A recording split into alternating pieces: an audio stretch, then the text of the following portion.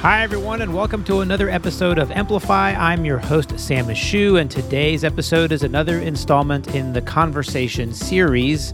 Today, our special treat is a discussion with none other than Dr. Rob Orman about cognitive reframing, something that is a very important tool both in medicine and probably in the rest of our lives. But before we start, don't forget June is our birthday month at EB Medicine, and you can go to ebmedicine.net and save 25% off your subscription price this month by using the code BDAY22. Check it out at ebmedicine.net. And now, on to our special guest, Dr. Rob Orman. All right, ladies and gentlemen, today I have a special treat for you. My guest on the podcast is none other than Dr. Rob Orman himself, the expert speaker, master podcaster, former medical educator, master educator, and now single purveyor of roborman.com expert physician coaching, who I have known for a significant period of time. And I must say, my life is better for it. Today, we are talking about an experience a colleague of mine had in the emergency department and how it affected that colleague for the short amount of time that we were discussing the case. So specifically, the case was a patient who came in complaining of chest pain. And it wasn't anything special. It was chest pain. There was a little radiation to the back. The EKG was nonspecific. The troponin was elevated. The pain was improving and was almost gone.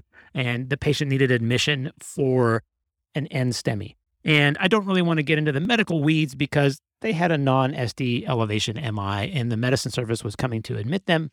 It was the end of my colleague's shift and she's about to go home. She's written the admit order and is about to walk out the door. And there's just something about this case that's bugging her. And she's kind of ruminating on this, well, she did say that it radiated to her back and I'm just not sure. So she decides to put her things down, walk back into the room and just do a quick point of care ultrasound on this patient.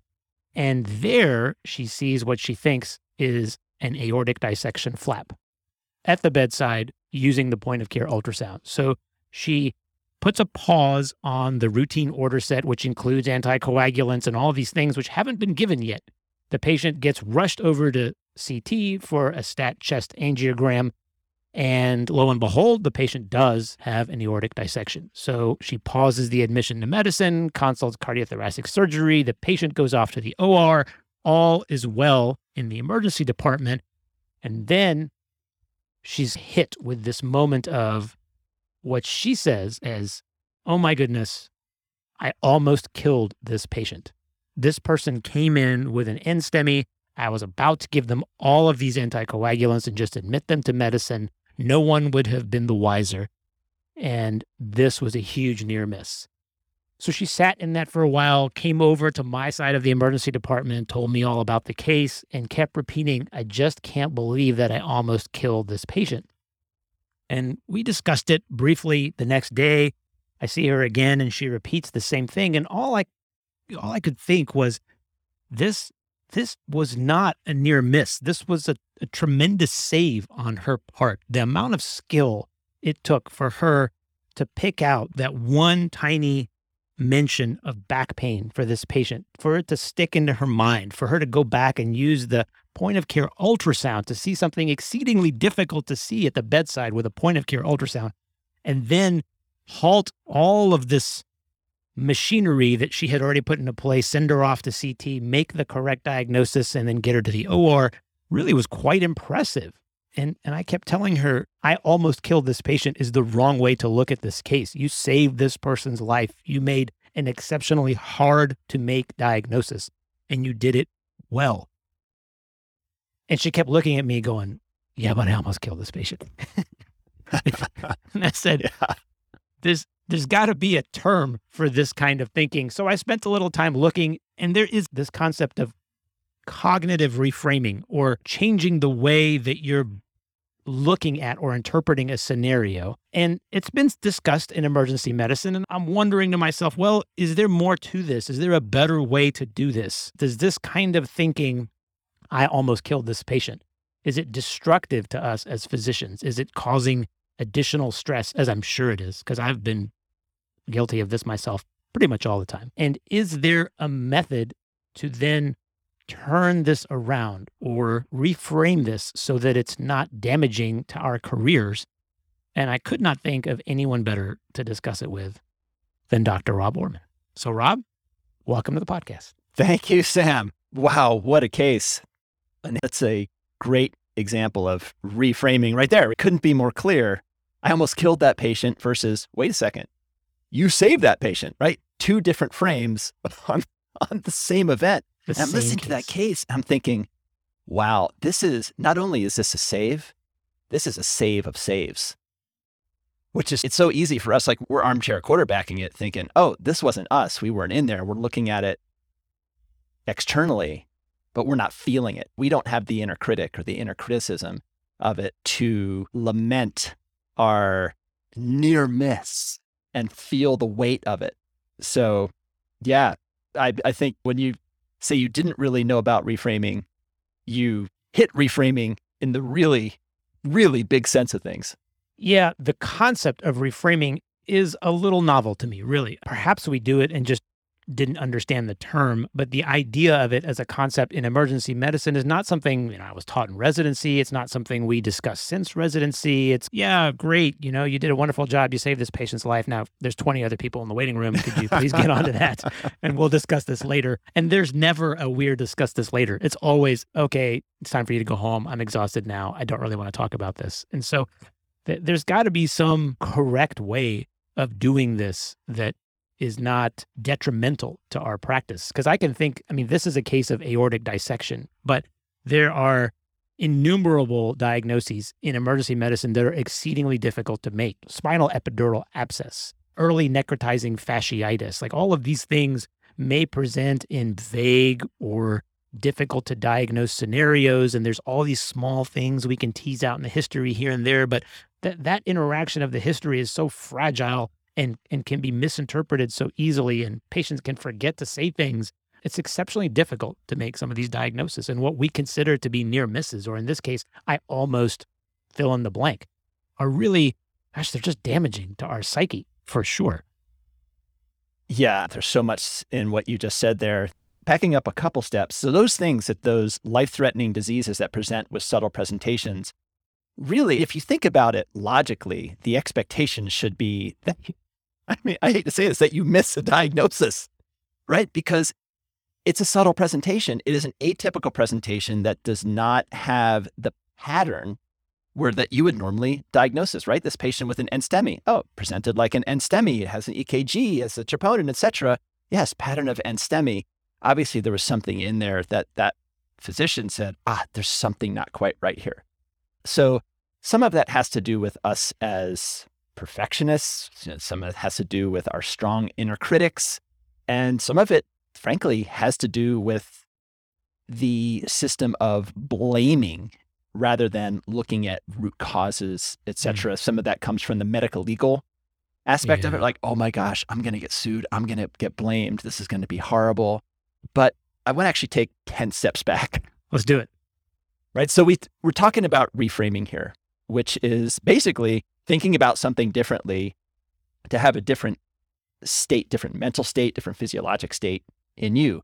So for example, like the classic reframe, or a classic example is someone cuts you off in traffic and you think, oh, what a jerk. Then the reframe can be, maybe they have something important, like they just heard that their loved one is in the hospital and they're rushing off, and then you feel compassion. So it is this thinking about the same thing from a different perspective to make a different feeling and a different inner dialogue in you. So that's the basics of reframing, which sounds super easy.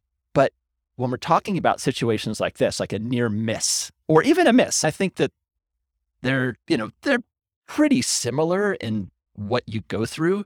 So I want to just acknowledge that when something like this happens, it's really hard to do a reframe right away because you feel it like a gut punch. Your heart sinks, your face gets flushed, and you feel a surge of all these things like angst and shame and fear. So I say the first thing would be just like a little bit of grace for yourself in a situation like this. It's going to hurt. you've got, and I'm speaking to the listeners, regardless of what you do, whether you're a physician, whether you're an advanced practice provider, a paramedic, a nurse, a tech, you have really high standards. You trained well and you're trying to do your best. You are doing your best. And this criticism, this self-criticism comes after the fact. But when you're in the moment, it's like you're in a tunnel. It may not be obvious what's the best choice, but the choice moving forward, like as you're in that sequence of events, like what you decided on for your next step, it makes sense. It makes sense when you're there. Now, when you look back and see all the possibilities, rather than a tunnel, you see a tree or a many tributary river or something with infinite branches where, oh, of course, the obvious answer was there all along. And so when you're in cases like M&M, it's from the perspective of looking back. You see all the potential tributaries. It's not from the perspective of the person in the moment. Is that really the best way to go about it? We look in retrospect and we have that bias of, oh, of course, this is all obvious. And another aspect of this is that it's so often approached from the personal standpoint of blame, right? Who's to blame? Who's to blame here? Which is very hard to reframe and can be so destructive. So first off, is there a systemic standpoint? Is there some kind of a systems issue that can help protect from this? I think that's something that can be lacking from M&M. It can also be lacking from our analysis and maybe reframing of these situations. So a reframe, when you're talking about a reframe for this, there's definitely a process that you can go through. Like how do you move through this? How do you move beyond it? First, emotion. First, the emotions need to be processed, because one mistake that we make is to be purely intellectual about it, right? So your partner there, you're saying like, I'm not sure what I did. Yeah, that's great that you were there for your partner to talk to. So while the intellectual stuff is important, it's the emotional aspect, I think, first that needs the attention. And we know, having been through relationships in our lives, that emotional issues are not well addressed with logic, right? Yeah. My wife might agree with me.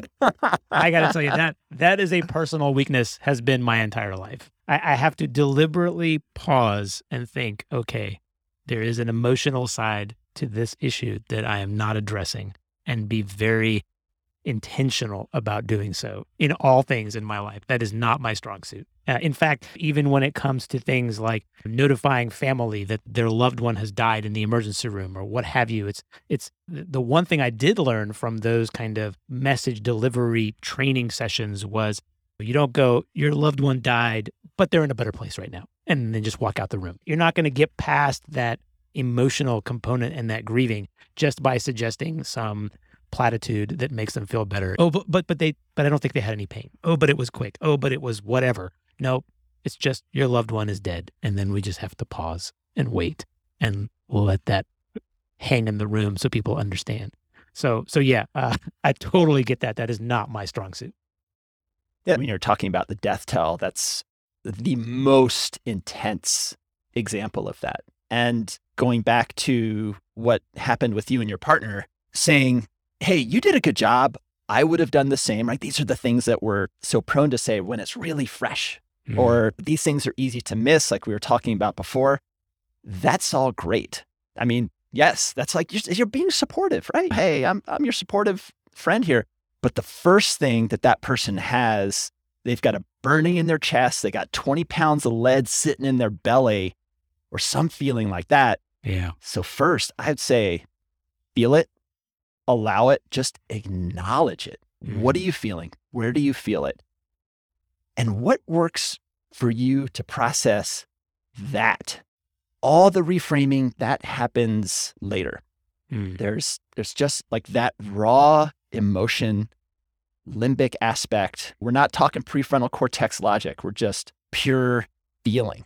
And it's different for each of us with these things. I don't know what works for you. It's something that you probably know for yourself. For me, in these situations, it's phone a friend time. And it has to be the right friend. The right friend. Choose wisely. So I have a friend that we both know who is a critical care specialist who I used to call after hard critical care cases where I thought I'd bumbled things. And what I would get was the analysis of how I actually did F it up. So, So maybe don't call him. yeah. Right. So it's just, hey, I just need to talk this out. Got a few friends to put some distance between me and the event. For some, it's exercising or journaling or whatever, but just something to process that emotion. Yeah. Which is why debriefs can be so in a debrief, the ideal debrief in something like this is emotion before logic. Or you can do a personal debrief, which we can certainly talk about. But right after, to just say, hey, you can talk about what went well, what could have done better, what did you see, feel, just get it out there, and non-judgmental emotional release or debrief. And so as a friend or as a confidant right after the event, I think that the real master skill is just to listen and be compassionate and empathetic or empathic and dissecting the case and, oh, like this is hard and this. Yeah, you can believe that, but that's usually not the space that they're in right at that moment. Yeah. Well, that's a great point.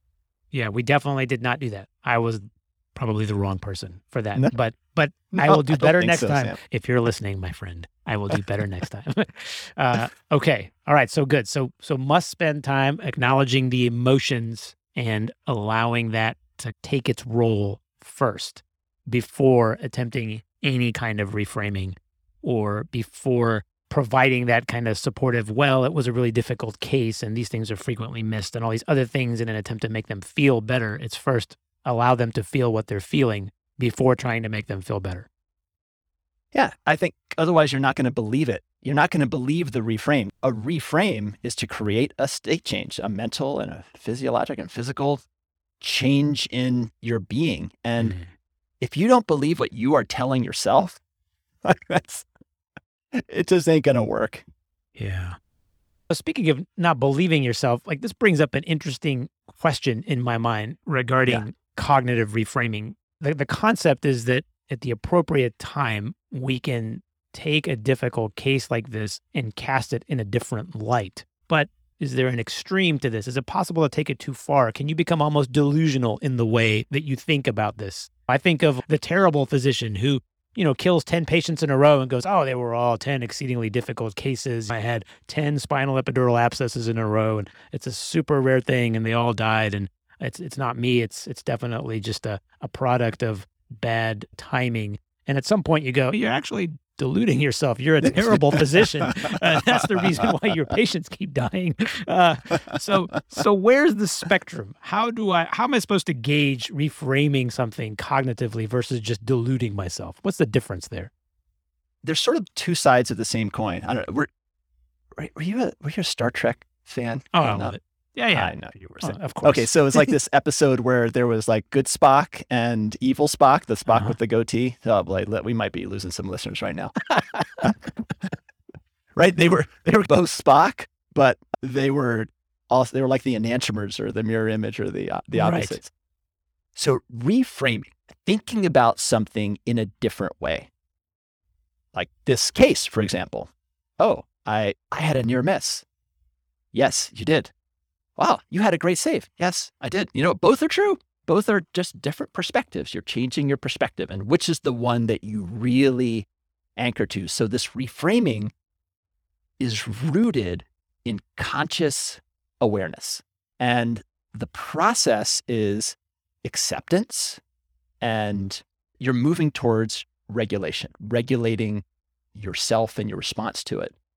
And in the end, you're making the choice. You are making the choice to be open to curiosity and you're expanding your thinking with new perspectives and you are making better connections. You're integrating what happened. You are creating new beliefs. It's true, but also improving performance. All of these things are aspects of the reframe, whereas delusion, and so the opposite of this would be rooted in a lack of conscious awareness. So somebody who is not aware, there's no process of acceptance. And instead of moving to this world of sort of intentional awareness, it's a world of escape. It's escape to cope. And it can also have a sense of regulation and confirmation, like you're talking about your diluted idea there, confirmation of some past experience. I mean, in the ED, you see patients with delusions, like these fixed beliefs.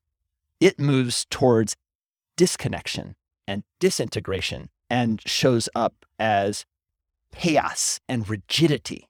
So when you think of someone who has reframed like this event, chaos and rigidity are not the end product. Yeah. It's connection, improved performance, a more expansive mindset.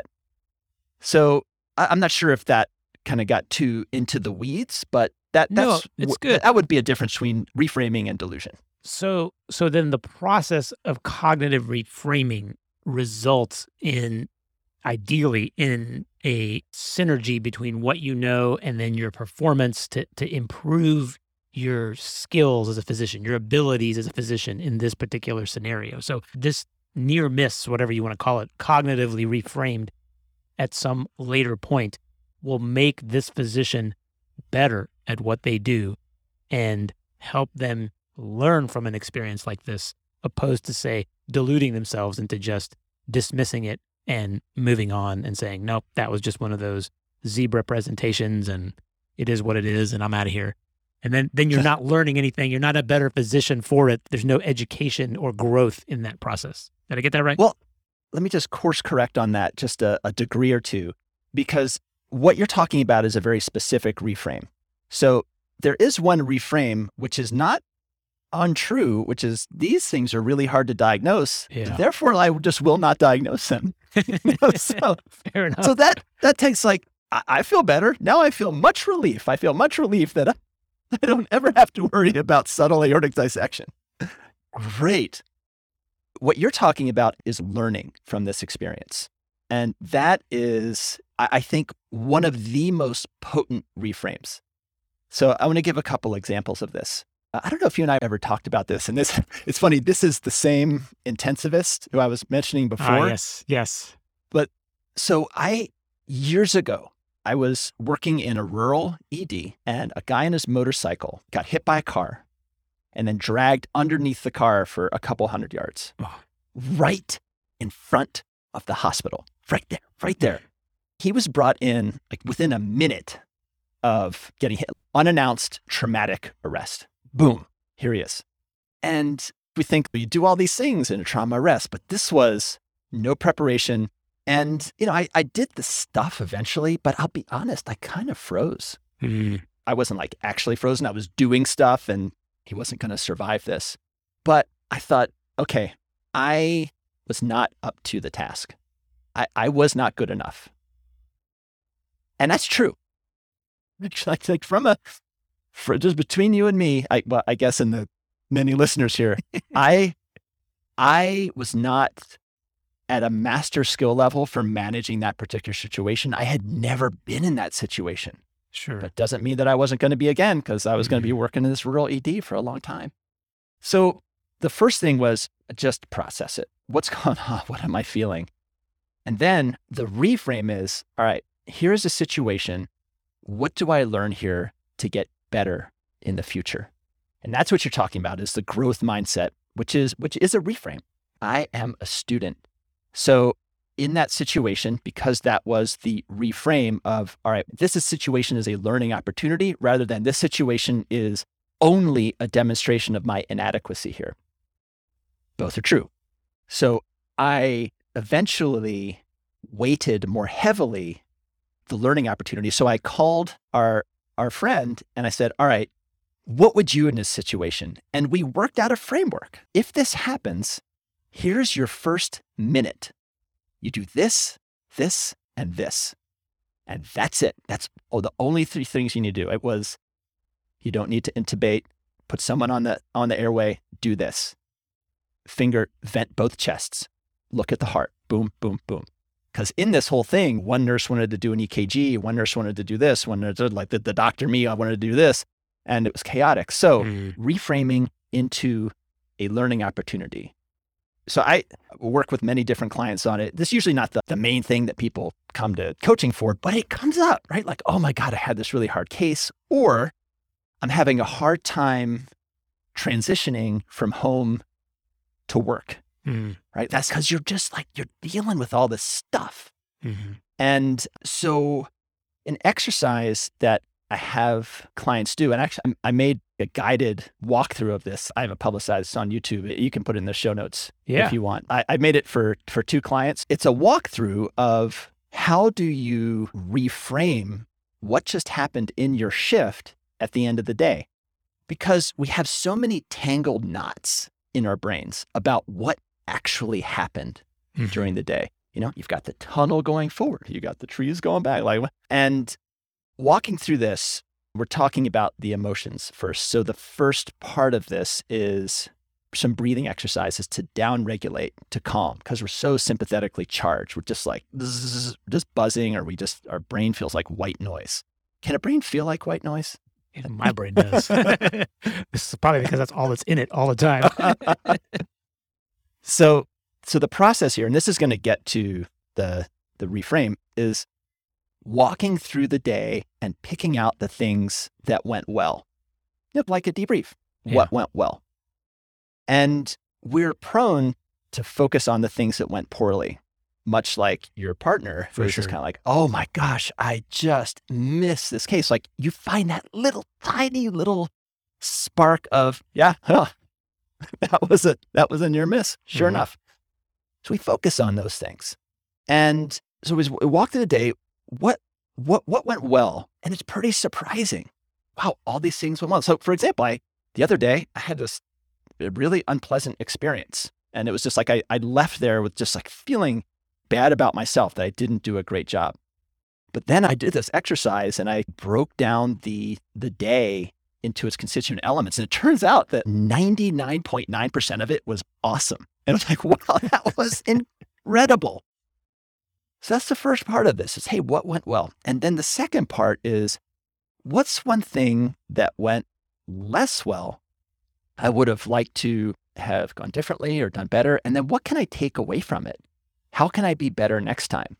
And it's just like, okay, what do I need to do? Do I need to read up on this? Do I need to just think about how I'd approach it differently?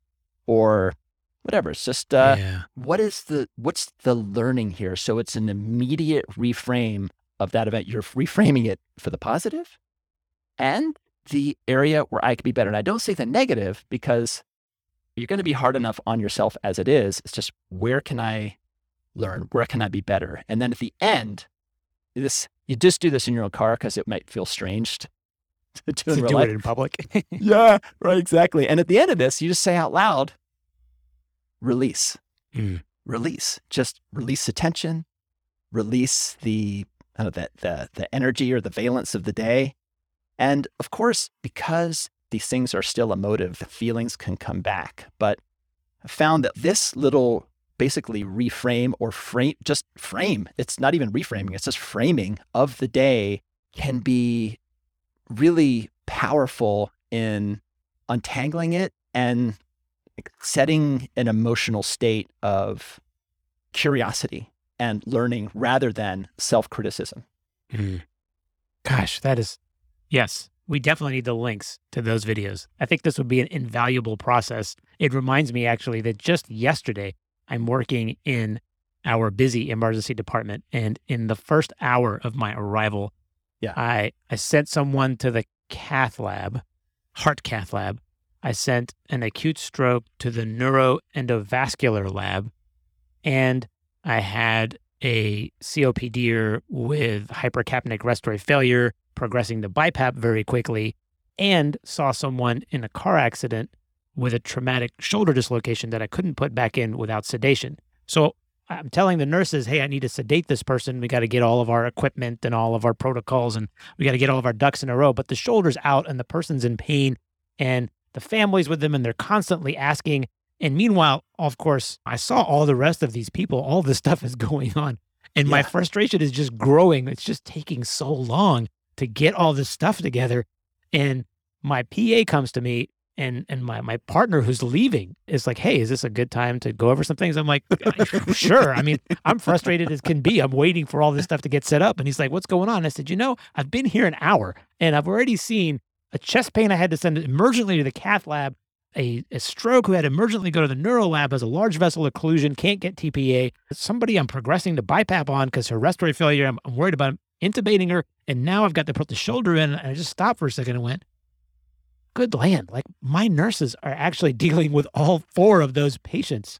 Maybe it's just taking so freaking long to get the stuff together for this shoulder because all these other people are acutely dying. and so I stopped for a second and I said, hang on, I got to just go tell this shoulder guy, hey, we're going to get you some pain meds. I'm really sorry it's taking so long. But right now you're surrounded by people who are actively dying and we're doing our best. And I promise we will get to you. That was only the first hour of the shift, but it at least provided me a moment of insight as I walked over to my nurses again and again and again and said, hey, we got to go. We got the shoulder. We got to go. We got the shoulder. And I kept getting the, sure, as soon as I take this patient to the cath lab, as soon as these people come down and get this, as soon as we get this patient on the vent, as soon as we X, Y, and Z for all of these other critical patients. And I kept thinking, gosh, this is taking way too long until that one moment that my partner said, hey, is this a good time to run the board so I can get out of here? And I finally was able to verbalize and articulate all this and went, oh, gosh, man, this has been a terrible first hour. But sure, let's run the board. What do you have for me? Okay, so I want to dig a little deeper into what you experienced there because, yes, you did a point of care reframe. So you went from, why is this so bad to, oh, we're all working as hard as we possibly can. How did you feel? At the end, I felt, honestly, it was a relief. It was like, relief. Wow. I don't feel like the stress, the immediate need to go plop this shoulder in this patient is not dying. What I needed to do was just to go and tell the patient that there was all this other stuff going on and tell the family that and say, it's going to be okay. Don't keep running out here. Everybody else is working. We promise we're working and we will be back as soon as we can, but you're going to be okay. And just that reassurance for them was valuable. And for me, that acknowledgement of all this other stuff going on just immediately got rid of all of my annoyance with my nursing staff. And I'm thinking, why is it taking so long? And then all of a sudden I realized, oh, it's because they're treating all of these critical patients I just saw. That's why it's taking so long. Yeah, it was a huge relief. And honestly, I don't know that I would have made it through the rest of that shift had I not had that understanding all of a sudden that we're all in this together. Well done. Well done. And chapeau, as they say. Right. Completely in unintentional. Yeah. But I like the concept of having the tools to do this. Like you mentioned, usually this is something that you drop into a puddle of pudding at the end of the shift as you sit in your car and go, like I can finally just breathe and realize, gosh, I'm thirsty. I haven't had anything to drink in 3 hours. I haven't been to the bathroom in 4 hours. And I just need a moment to sit in quiet and think about all of the stuff that's been running through my head all day, how valuable that is. So as you're talking about the chaos of that AD, it makes me think of, I think, the most potent reframe I ever learned, and it changed my world. The one interview that I've wanted to do since I started podcasting was with a guy named Barry Curzon, he's the Dalai Lama's personal physician. Nice. So he's trained as an FP, and he's a super interesting guy, and certainly has access to another super interesting guy. And it's just, I'd watched him speak, and I had a really just thoughtful approach to things. Grew up in California, so this is like, what is your approach to life here? So I finally got a chance to interview him, and I was asking him about patients that you're really frustrated with. Say like a borderline personality patient, or a patient with borderline personality, or someone who is like really angry. We've got all of these techniques to diffuse. We've got verbal judo and validation and all this. It's like, look, But sometimes you are just overwhelmed by the moment. Right? Of course, sometimes you need to just walk out and just walk back in. I said, how do you approach that situation when you are just so frustrated and you cannot stand the person that you are in the same room with? And he said, compassion. Compassion is the reframe. And I said, okay, you are meditating all day. Obviously, he's a physician and he's dealing with patients, but just like presenting this situation, I said, okay, so you're meditating, and not all day, but you're meditating and you're immersed in this stuff all the time, but put yourself in that room. Yeah. It's like, it's kind of hard to feel it. How do you do it? Yeah. He said, sometimes you have to fake it before you actually believe it. He said, what I would recommend is just say to yourself, just as I want to be well and happy, I want this person to be well and happy. I don't own their decisions. I don't own their outcome, but I really do want them to be well and happy. Yeah. And just thinking that in that moment is such a potent thing. That's just kind of like, this person is they are also doing their best, right? We're all fighting the fight. They're doing their best too, even though, what they're, these self-defeating behaviors. But I here in my position, I have a choice of what my perspective is, of what my frame is. And if I want them to be well and happy, then where's the lose in that? It's win-win. There's this great quote. Okay, so this was Lisa Hayes, who's a relationship strategist. And whether she was the actual originator of this, I don't know, but this is certainly attributed to her. She said, be careful how you're talking to yourself because you are listening. And, you can think, it's just like sort of a trite aphorism, but it's so true. I mean, who do you hang out with more than yourself? Nobody. No one else. That's so true. Wow. Well, that's certainly a lot to think about when we're in the emergency department of all places. I mean, you talk about the pressure cooker of medicine is the emergency department. And when you're practicing in that environment, these skills, they've got to be critical to our practice for longevity. I don't understand how anyone could practice emergency medicine as a career and not have developed or have a need, at least, for these skills. And it's just, honestly, it's a shame that this isn't part of our medical education in training. There's so many other things we train on that this might be just as critical. Having the tools to take these kinds of moments and really cast them in the right light, reframe them, learn from them, and use them to become a better physician are really critical. And I would imagine this is, again, not necessarily what they come to you for as a coach, but certainly a big part of what you do when you work with your clients. Yeah, it certainly comes up. For the most part, we're talking about burnout and talking about overwhelm or leadership challenges, or sometimes there's a behavior that somebody has that maybe was tolerated earlier on in their training. I mean, it's not so well tolerated now, and you're going to get some problems if we don't address this. But these things invariably come up because I work just with physicians. And so this is part and parcel to it, as you said, right? Don't get this training. Maybe a little bit, but how do you process this? How do you navigate your career? How do you make your career awesome? How do you want it to be? We never talk about that. Talk about aortic dissection, like that, which is super important, right? That's the expectation, is that you're going to know all this stuff. But the other things, I don't know, you'd call like the soft science or just the cognitive processes of, I guess the word would be thriving or flourishing, thriving and flourishing in your career. Like, that's not something that necessarily gets great import in our training or development. Going all the way back to primary school, we don't learn these skills.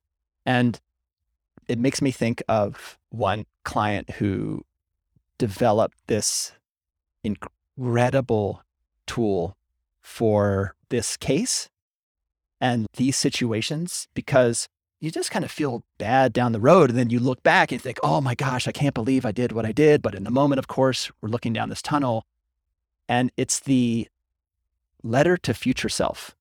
When you're in these moments, right? When you feel it happening, they think, dear future self.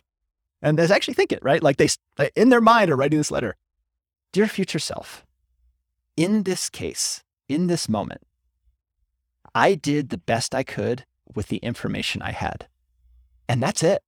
And that's a reframe right there. Just appreciating that you can only act on what's happening in this moment rather than on the information that you'll know the next day. So the letter to future self, when I heard that, it was just amazing. That is. And it's got a lot of weight. I wondered if it would work, and it has worked. Yeah, I mean, we're in 2022. You could pull up your phone and record a little audio for yourself, dictate something into your notes, or send yourself an email even that just says, hey, this is the moment I'm in right now, and this is what it was like. What a powerful tool that would be, even to look back on that. And it's almost like a little mini journal of where you were at that moment. That's impressive. I like that, actually writing the letter. Yeah, it's like, hey, what? You could do this in audio just to yourself. We do so many things on our little smartphones. Why not one more that would actually be useful to you? And then it would save it, and you could reference it again and go, listen, this is what it was like for me in the moment. There is a great quote from Mark Twain. It goes like this: I've experienced many terrible things in my life, a few of which actually happened, which I think summarizes for me the mental state I'm in when these things occur. The near miss, the it could have been, or what would have occurred, or how close was this, is just really a perseveration of something that didn't actually happen. It was something that could have happened, but didn't. And in this process of reframing, I think is heavily undersold in our specialty and something that we could all benefit from. All right. So this Mark Twain thing brings up a super powerful reframe. Since we're talking about reframing, most of the time when we're in that state of, what did you say? Oh, my lands. I like that. Oh, my lands. Oh, my lands. When we catastrophize, right? We internally catastrophize, which is what was happening with your partner. You know, so it's the catastrophe of the near miss. We just, what if? What if that is the frame of catastrophization? The reframe for that, which we got into with like, how do you learn from that? So if you find yourself in, oh my gosh, what if? See if you can change that frame to what's next? Mm-hmm. What is my next step? What do I do? How do I learn? What do I do with this patient? Shift from what if to what's next. Mm-hmm. I like that a lot. Yeah, that gives it a purpose. It's not just rumination for the sake of rumination and causing extra anxiety. It actually gives it a purpose and something you can gain from it. I like that a lot. That's an excellent point. Wow. Well, we've talked about a lot of things. And if you're listening to this podcast, I encourage you, roborman.com, to go and take a look at Rob's website and the skills, the practices, the things he does as a coach, but also to take a listen to his podcast, Stimulus, which covers actually many of these kinds of things on a regular basis and is available in any podcast store out there and also on the website as well. If you are podcast naive and listening, it's also there. You can't be that podcast naive because you're listening to this podcast. So right, you were speaking to a podcast sophisticate audience. That's right. That's right. So in the show notes today, I'll include the link to the website. I'm going to put in the link to the YouTube videos for the post-work mindset that you created. And as always, if you have comments or questions on the website at ebmedicine.net, so many ways to reach out to us, please do. And until next time, Dr. Rob Orman, thank you so much for sharing your knowledge and spending a little time to make us better physicians, better nurses, better medics, just better at what we do in general. Oh, thank you so much, Sam. It has been just an absolute delight to get to chat with you today and spend a little time. Well, that's a wrap, everyone. Thank you again, Rob, for being a guest on the show. Such valuable information and applicable in so many ways. And don't forget, again, June is our birthday month. ebmedicine.net. Save 25% off your subscription price this month. Until next time, I'm your host, Sam Mashu. Be safe, everyone.